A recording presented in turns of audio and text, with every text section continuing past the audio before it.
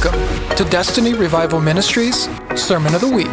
Thank you for joining us. You can stay up to date through our social media or give from the link in the details. We hope this message blesses you. I want to talk about the fact that there's different kinds of prayer that we can engage with.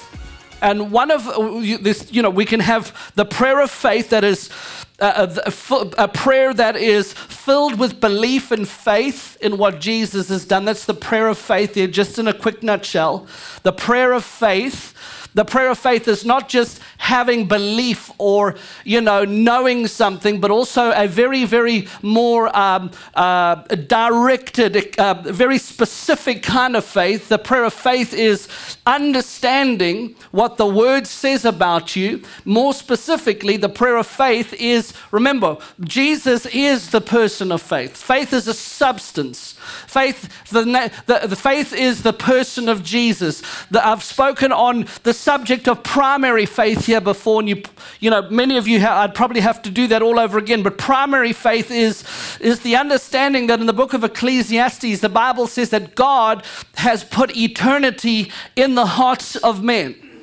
So whether you were an unbeliever or a believer, from the beginning of time, all of creation, if you have breath in your lungs, God has put eternity in the hearts of men. That's why many people go to all the wrong places looking for something that cannot satisfy them, but however, they're still in search of something. Are you with me? It's because of the eternity that God has put inside of the hearts of men. Ecclesiastes, the 3rd chapter, I believe it's number 15, actually said that he has that there is eternity in our hearts, that God is requiring that which is past. Come on, that which has already been, he is requiring an account of. That which has already been, the Bible says. I know it's really confusing, but basically God's saying, I knew you before you were in your mother's womb. Put an assignment and a destiny on your life. This eternal calling that I put, this spiritual thing that I put on the inside of you, that at some point in your life, wherever you are in your journey, that, let's just say we're all unbelievers in the room here this morning, for instance, that this eternity, that at some point, that by the goodness of God, that the proclamation of the gospel would come and visit you, and that when you hear the gospel, that eternity that God has put on the inside of you would respond to that gospel, and then you become that new creation, and you begin to walk out the divine destiny of God that he has placed in your life. That's what I'm talking about. That's the more accurate faith there is to understand now also that Jesus is that person of faith, and that when we put our faith in him and what he has done, then we can see things working for us. Not because of what we can do, but because of what he has already done. Come on. Hallelujah. The Bible also talks about calling those things which are not as though they are. Now, I want to help you here. Faith doesn't necessarily create. It appropriates that which is already provided. So when you call those things which are not as if they are, you are calling something that Jesus has already paid the price for. Come on. You're calling something that is not here, but it's there. You're calling those things which are not here currently. Amen? And then you're speaking them into existence here. Amen. Come on. It's already there. We've got to translate it from there to here. All right. So let me just go ahead and start here. Now, I'm just kind of giving you, Jesus spoke about the subject of prayer in Matthew chapter 6. We'll get there in just a few moments. I'm going to start out in Timothy, though, this morning. Jesus, when he taught along the subject of prayer, he actually started out with teaching what prayer was not first. He spoke about what prayer wasn't before he spoke about what prayer is. Are you with me?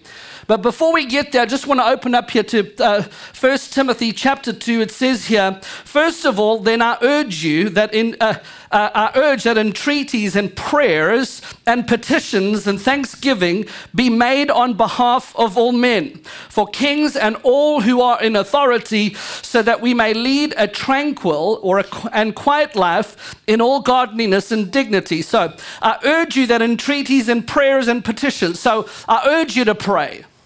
Right? That's what it's saying here. And this is good and acceptable in the sight of God and our Savior, who desires all men to be saved and to come to the knowledge of the truth. For there is one God. Somebody say one God. Somebody say, and there is one mediator. Also between God and men, the man Jesus Christ. So Jesus is the one mediator between God and men. All right? There's one God and one mediator between God and men, and that is, the Bible here through the Apostle Paul saying, the man Jesus Christ, who gave himself as a ransom for all, the testimony given for all. He's given himself as a ransom for many. Jesus, the one mediator. All right, now I want to just quickly read something here for you before I continue. We go over. You can, in the meantime, if you have your Bibles, go with me to, let's see. Let me see if I want to. You can go there if you want to. This might be for your homework, but Matthew chapter number 6. Matthew chapter 6. I'm probably going to read from about verse 5. Matthew chapter 6, verse 5. Might start before that. All right. Okay. So I want to, before I go there, I just want to go ahead and say this, that prayer, and this is why I'm calling it the prayer of faith, because we can have a prayer rooted in unbelief, and the prayer rooted in unbelief simply is that when I pray, I don't have a full assurance, or I'm not really certain. And there's various things that could be in our lives and in our thoughts and the way that we think, or what we've been taught, that would cause a root of unbelief. Or, kind of like, I'm going to go ahead and pray and hopefully, fingers crossed, this is going to work. All right, so there's prayer there and it's attached to unbelief. Are you with me? Then there is also something, and by the way, prayer that one step further that's worse than unbelief, because ignorance actually will automatically produce unbelief in you. Ignorance will produce unbelief, because if you cannot have faith in something you do not know you have available to you. So you can have the prayer of ignorance. What is the prayer of ignorance? The prayer of ignorance is not knowing what the word says about you. So you engage God from a posture of doubt and unbelief, because you have no confidence. In other words, you have no backbone. There's no pillar. There is no pillar, this pillar of prayer. If you have a pillar and put the word prayer on it, you have no prayer pillar in your life, because and being as a confident. In other words, if we put pillars in this house for the engineering, if we had to add, I don't know how many stories on top of this building, another 3 or 4 floors of office space, and we continue to build on top of the foundation, provided that the foundation's been built in such a way that it can carry another 4 more floors. We're only on floor 1, but as we begin to build on top of that, and the foundation and the pillars are set right, when we walk into the building, there is a confidence that the building I'm in has been engineered. The architects have done everything right so that we can feel safe and secure in the building, that the weight of the other 4 floors above us is not going to come crumbling down on us. Are you with me?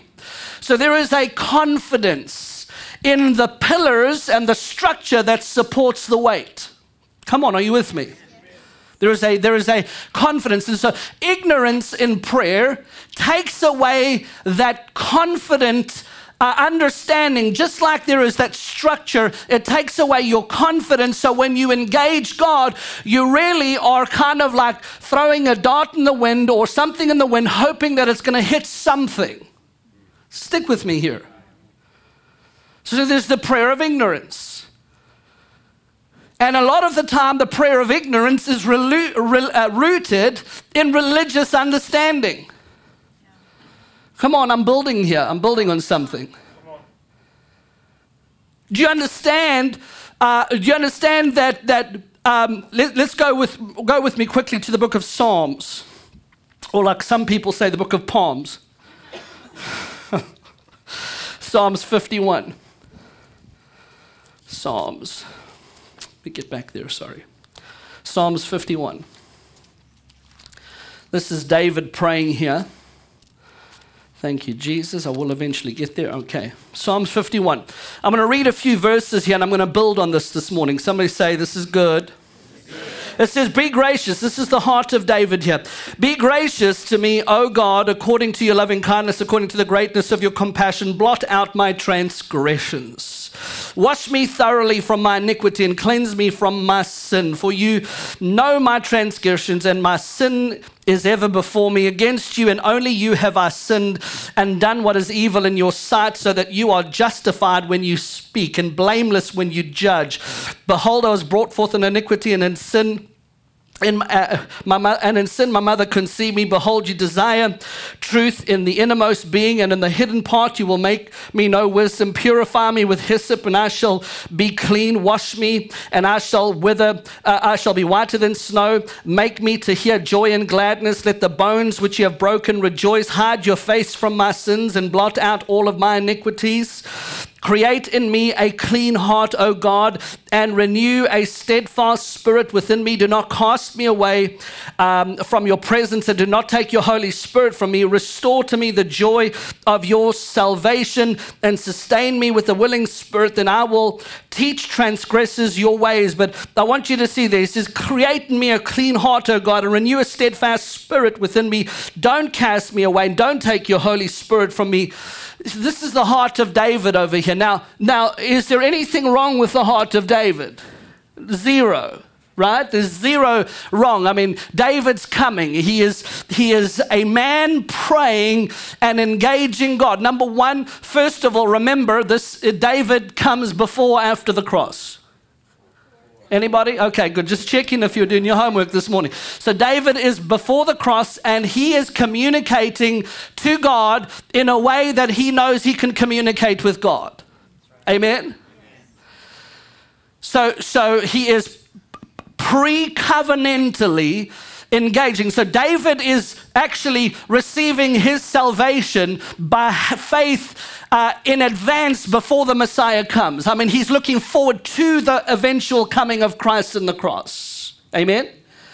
So he's engaging God here in a time and place where, number one, we all know this. I'm going to have to, and I can't wait. I bought a drawing board twice now, and both times it shipped damaged. And I was so irritated. That was like 4 foot high and 8 foot wide, so that I can actually draw stuff on a board for you guys while I'm talking. Twice it came back broken, and I've been very fed up with the company, and so I sent it back. So now I'm praying, and we'll see how it's going to work out, but I want to actually now go over to a digital touch, a full-blown 55, 75-inch full touch screen. So we can actually draw on here, and that's not going to arrive damaged, because I'll make sure of it. Anyway, so I'd like to be able to paint some pictures for you. And you hear me talking about this, but in the Old Covenant, the anointing rested upon what? 3, the prophets, the priests, and the kings. All right, now in this covenant, remember, the cross is the separating line.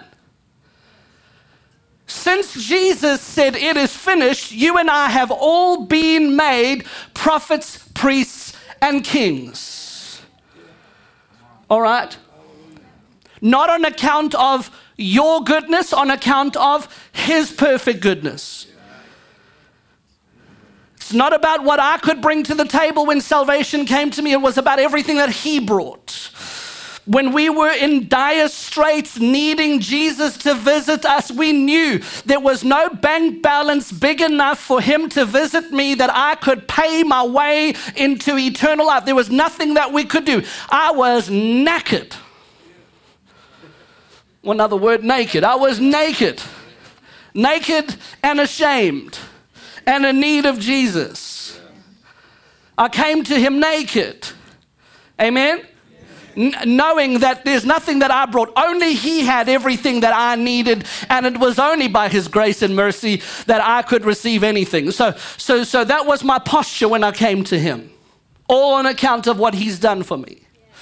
And the walk of faith as believers is what he has. We are manifesting the doing part, or, because we talk about rest here, and we are a church full of the rest of God. In other words, Jesus has done everything. We rest in it. Rest doesn't mean inactivity or that we do nothing and that we're lazy as believers. No, rest just simply means Jesus has paid the price for everything that I'm going to need to appropriate through the power of his name in the earth. He's already done it for me. I'm not going to try to make it happen. I don't have to. He has already made it. See, religion will try to tell you have to make it happen. The finished work says he's already made it happen. Therefore, I rest instead of trying to earn what I need in order to manifest the destiny of God. I don't have to do that.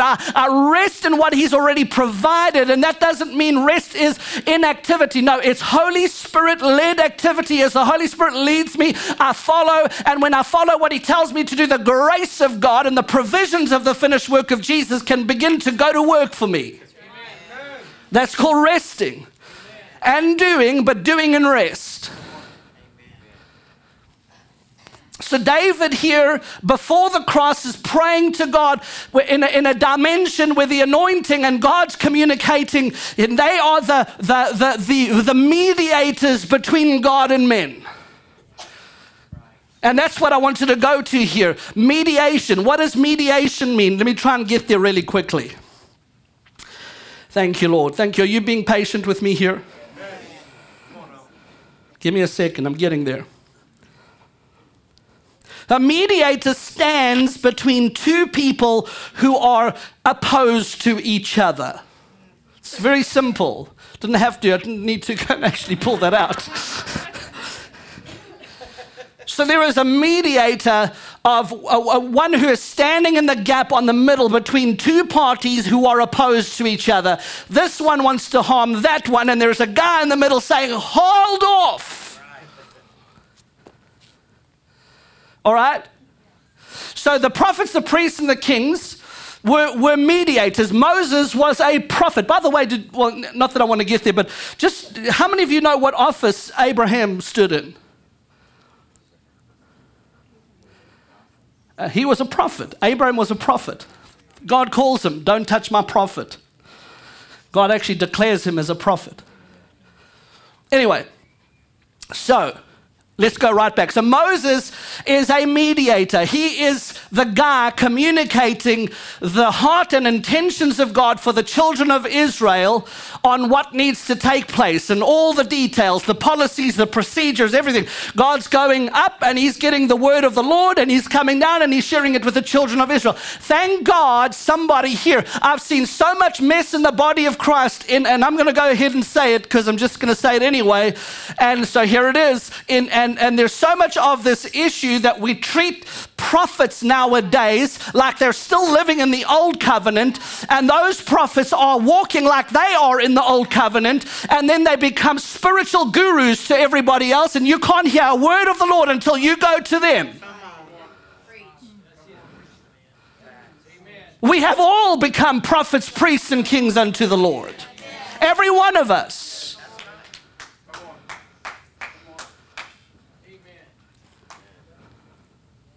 We don't subscribe to that nonsense where pay me for a word and well, I've got to be around my prophet this, my prophet that. I'm sorry, you are in the wrong covenant somewhere, and get your doctrine straight.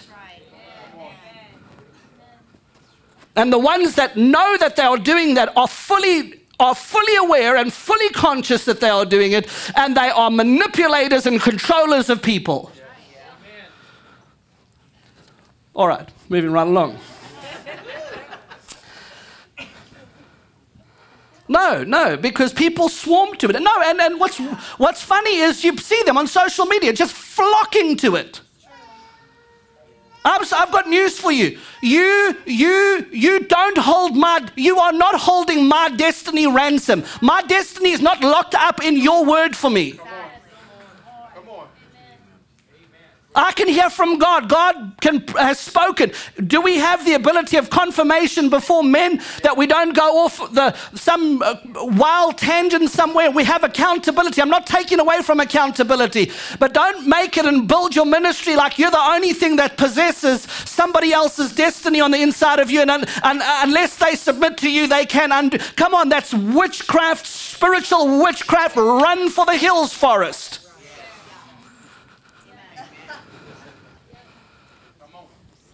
All right. So Moses and David's praying, create within me a clean heart. Do you understand? David says, create within me a clean heart. David's not sitting on this side of the cross where you and I are all seated having to pray that prayer. Because when Jesus came to save you, he took out the heart of stone and he put in a heart of flesh. He has already created within you perfect righteousness. You don't exist. Now you have your flesh to deal with, yeah. But your spirit is perfect. David was not standing before God as a brand new creation at the time that he was communicating with him like you and I are. Jesus still hadn't come.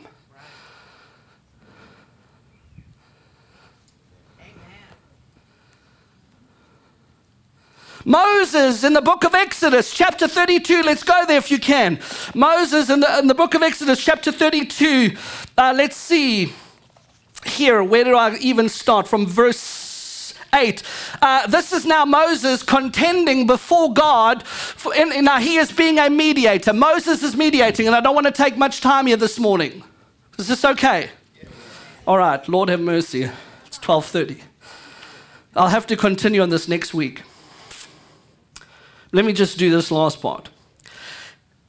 This is Moses now. They have quickly turned aside from the way, this is God speaking to Moses. They have quickly turned aside from the way I commanded them. They have made for themselves a molten calf and have worshipped it and have sacrificed it to it and said, this is your God, O Israel, who brought you up from the land of Egypt. And the Lord said to Moses, I have seen this people, and behold, they are obstinate people. Now then, let me alone, that my anger might burn against them and that I may destroy them, and I will make of you a great nation. Then Moses entreated the Lord. In other words, now Moses is now beginning his negotiation process with God. Moses is negotiating with God. He's acting as a mediator. Why? Because he could. The one man had not yet come. Moses entreated the Lord and said, oh Lord, why does your anger burn against your people, whom you have brought out of the land of Egypt with great power and with a mighty hand? Why should the Egyptians speak, saying with evil intent, he brought them out to kill them in the mountains and to destroy them from the face of the earth? Turn your burning anger and change your mind about doing harm to your people. God, change your mind. In fact, the King James Version says, repent. Moses tells God to, look in the King James Version, right there. Moses tells God to repent. Are you hearing what the words that are coming out of my mouth?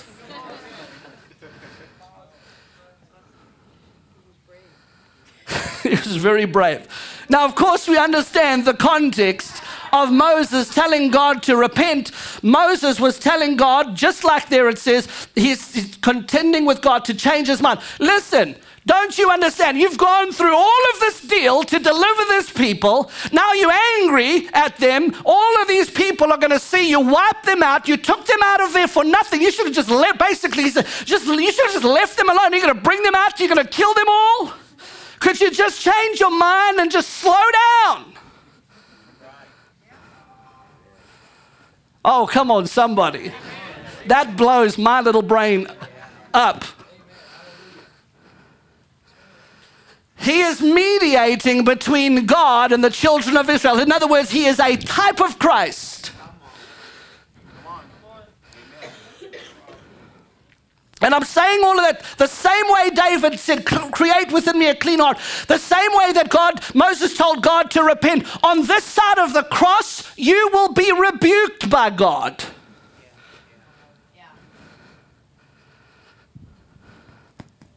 I'm not saying he's going to rebuke you because he's love, you know what I mean? I'm just saying you are barking up the wrong tree.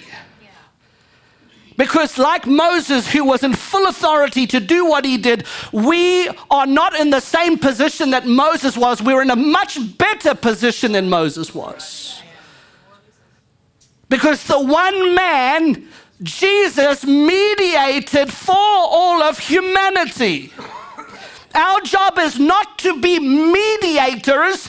Our job is to enforce what Jesus has already richly provided in himself to us. We're not trying to get something that hasn't been purchased already. The full, perfect, finished work of Jesus was more than sufficient for every one of you on this side of the cross to accomplish everything that Jesus would need for us to accomplish. And the way to doing it is not going before God and coming with this mindset of having to beg him. No, the attitude of when we come before God that way is a prayer of unbelief. It is a prayer of ignorance.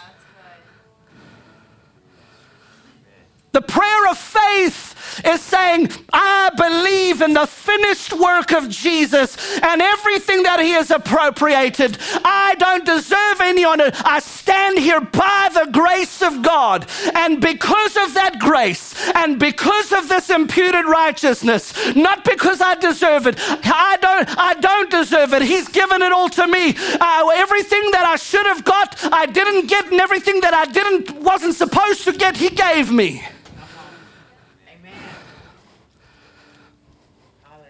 And that doesn't cause you to stand in a posture of arrogance. It causes you to stand in a posture of humility to say, thank you, God. Now, when I go to pray, I don't pray as one who is ignorant and without faith. My faith is rooted in him. Everything I need, he's given to me. So when I open my mouth, I know that everything I need is going to come to pass. Oh, come on, somebody.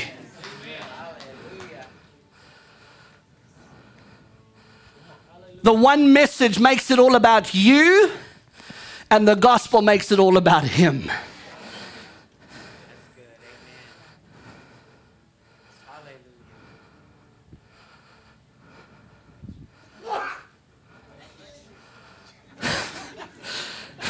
That was a sneeze of agreement.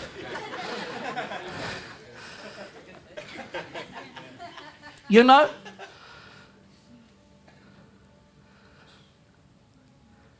religion has turned prayer into everything it shouldn't be.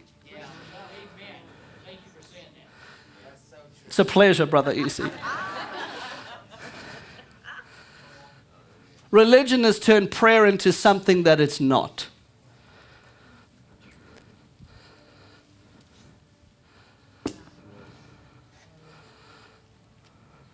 I'm done. I'm done. I'm just kind of.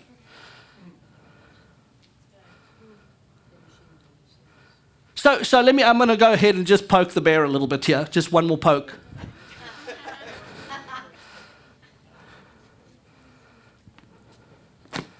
Let's say you had 8 children and your 8th one wasn't serving the Lord. Can you go and repent for their sins so that they can be saved?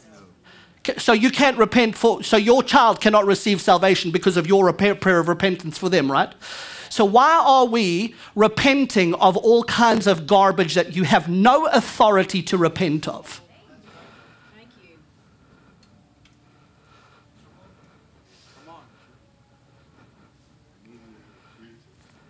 Jesus already mediated. He asked us to go and be the hands and feet of Jesus. He didn't ask us to hide in our prayer closets, repenting for every, and let me just, this is always what I like to ask, because we meet in large groups of companies and we get together and we repent. We go and we repent. Forgive us, Lord, for hurting the Red Indians. Did you hurt the Red Indians? Come on, brother. Forgive us for hurting the Jews. Forgive us for hurting this one. Forgive us. No.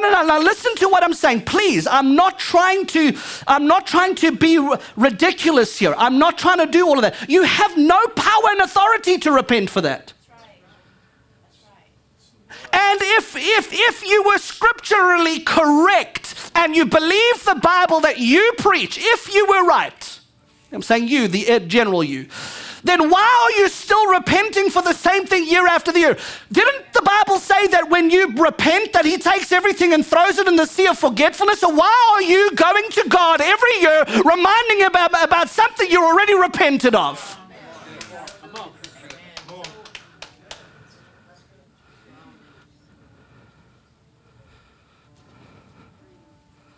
I just want to free you from that, because that's religion. You are becoming a mediator positionally where you have no authority to be in that standing. Jesus took that authority for you. He didn't ask you to become that authority for him. He asked you to become the hands and feet of Jesus. Now, what we can do to go and show generations that have been wronged by others is to be the love of Jesus to them.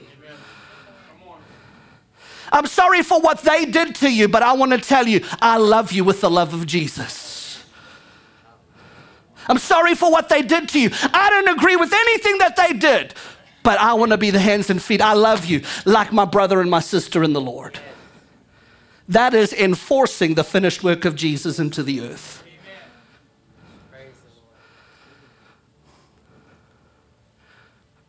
It gets real quiet on this because it's a very popular thing in the church.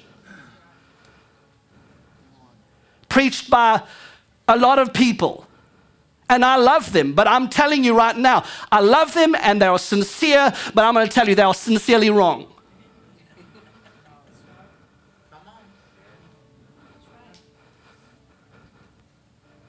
And if you want to go ahead and cross-examine me with a fine-tooth comb this morning, then I just want to go ahead and leave you with this thought. When we are preaching the gospel, the Bible says you shall know them by their fruit. And for everything that we say, there is a fruit. And if you listen to what I'm saying, am I telling you something that puts all the emphasis on a man? Or am I telling you something that puts all the emphasis on Jesus and what he's already done? Can you answer that? The other one tells you it's about what you do, and I'm telling you it's about what he's already done. So I have no problem being bold about this subject because mine puts all the emphasis on Jesus. That doesn't mean that we cannot pray, but the way to pray, the way that we engage God, that intercession, that standing and praying, the intercession is actually now becoming an enforcer.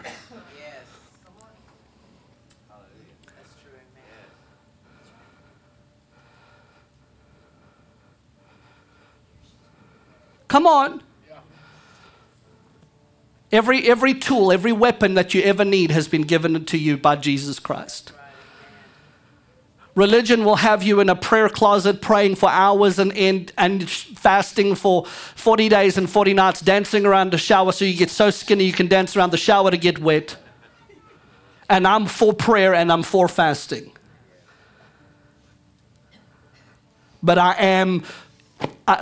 fasting is not so that you can twist God's arm. His arm was already twisted in the body of Jesus. He gave his only begotten son. You can't twist his arm. He loves you. You can't pray enough to make him love you more. You do pray because he loves you so much. That's why you pray. We do everything that we do because of what he's done for us. So there's a better way to pray, and I'm trying to help you with a better way to pray. I'm not trying to stir up and prod you I'm just saying well, it's a joke when I say I'm poking the bear on something, because it's a religious devil in the church.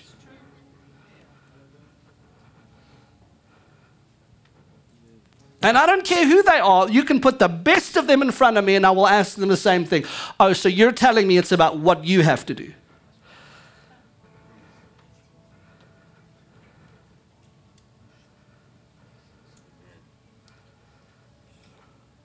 It's not a slam. It's simply, can you think for yourself? Can you allow the spirit of wisdom to work in you? The spirit of revelation? That's right. Yeah. God is preparing us for 2024 to be an army of enforcers. We are going to enforce the kingdom of God into Louisiana. We are going to be the enforcers of his kingdom. There's things we don't have to go to the prayer closet about. We don't have to go to the prayer closet about what kingdom rule and reign and jurisdiction has. God's already given us permission. And so many people are hiding behind the veil of intercession religiously, because the last thing they want to do is actually take responsibility for being the kingdom of God. And it's all a spiritual veil of beautiful spirituality, and it looks great. But when will we become the hands and feet of Jesus? Amen. Because there's more power in being the hands and feet of Jesus. The demonstration and the breakthrough of prayer comes in the becoming of the hands and feet of Jesus. That's when you will observe the miracles. So next year, God says, intentionally go after the harvest. Intentionally be an evangelist. Intentionally go for the lost. With intention. In other words, write it down on paper and begin to go and possess the land.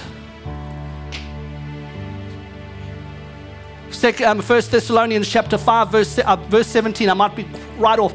It says, pray without ceasing. So our intercession and our enforcing, we pray at all times.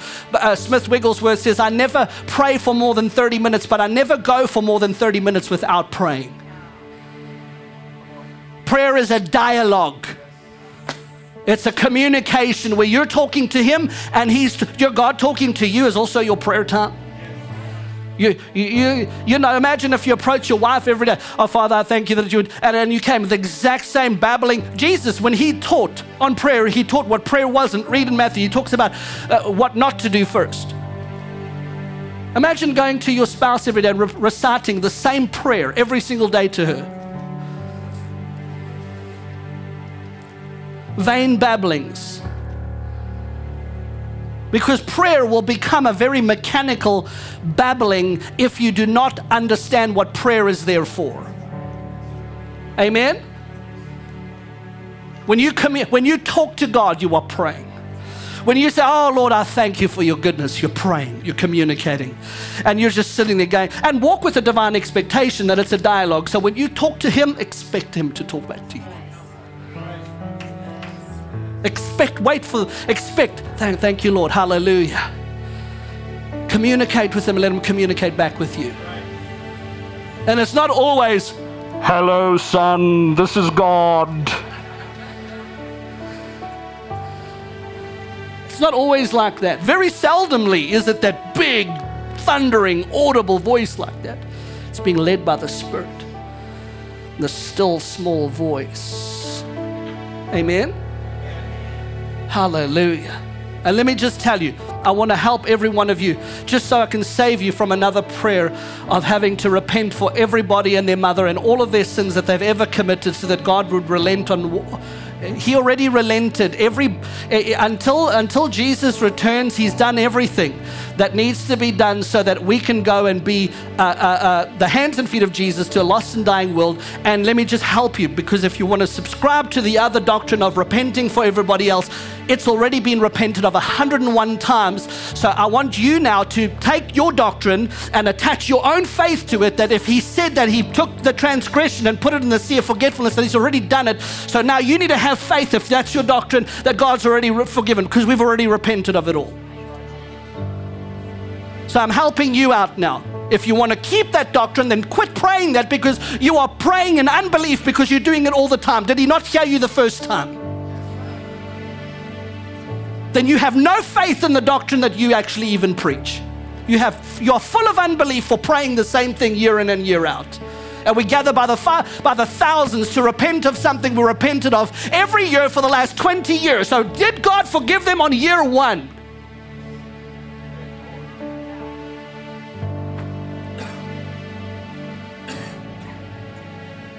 All right, God bless you. My name is Pastor Mark, and I agree with this message. Thank you, Jesus. God bless you, and thank you for coming to church today. Hallelujah. Jesus is Lord. And pray without ceasing. Amen. Oh, thank you, Noel. So for those of you that want to give, make sure you're writing out your checks at DRM or Destiny Revival Ministries. There's an offering basket to my right, your left. There's envelopes there. Just pop them in the basket. If you're watching by way of live stream, then we want to welcome you to go to www.destinyrevivalministries.com. Click on the Give Today or Your Support button. You will be able to give safely and securely. And then lastly, if you want to give by text the word give to 337-434-3777, where you can give safely and securely. God bless you. Thank you for coming to church. Jesus is Lord. Amen. God bless you, everybody. Oh, one more thing. Let's go ahead and have the last slide up if we can. We want to make sure that we don't forget to do this. So after every single service on Sundays, we want to make sure that if anybody is in need of prayer, that we will have come up to the front. We will have ministry time here. If there's anything you need us to pray for, and you have a family member that you need to repent of their sins for, we will pray with you. No, I'm joking. But if there's anything we want us to stand in agreement or pray with you for, we will gladly do that. We have a ministry team here, including myself, to pray for you right after service. So this is going to be every Sunday.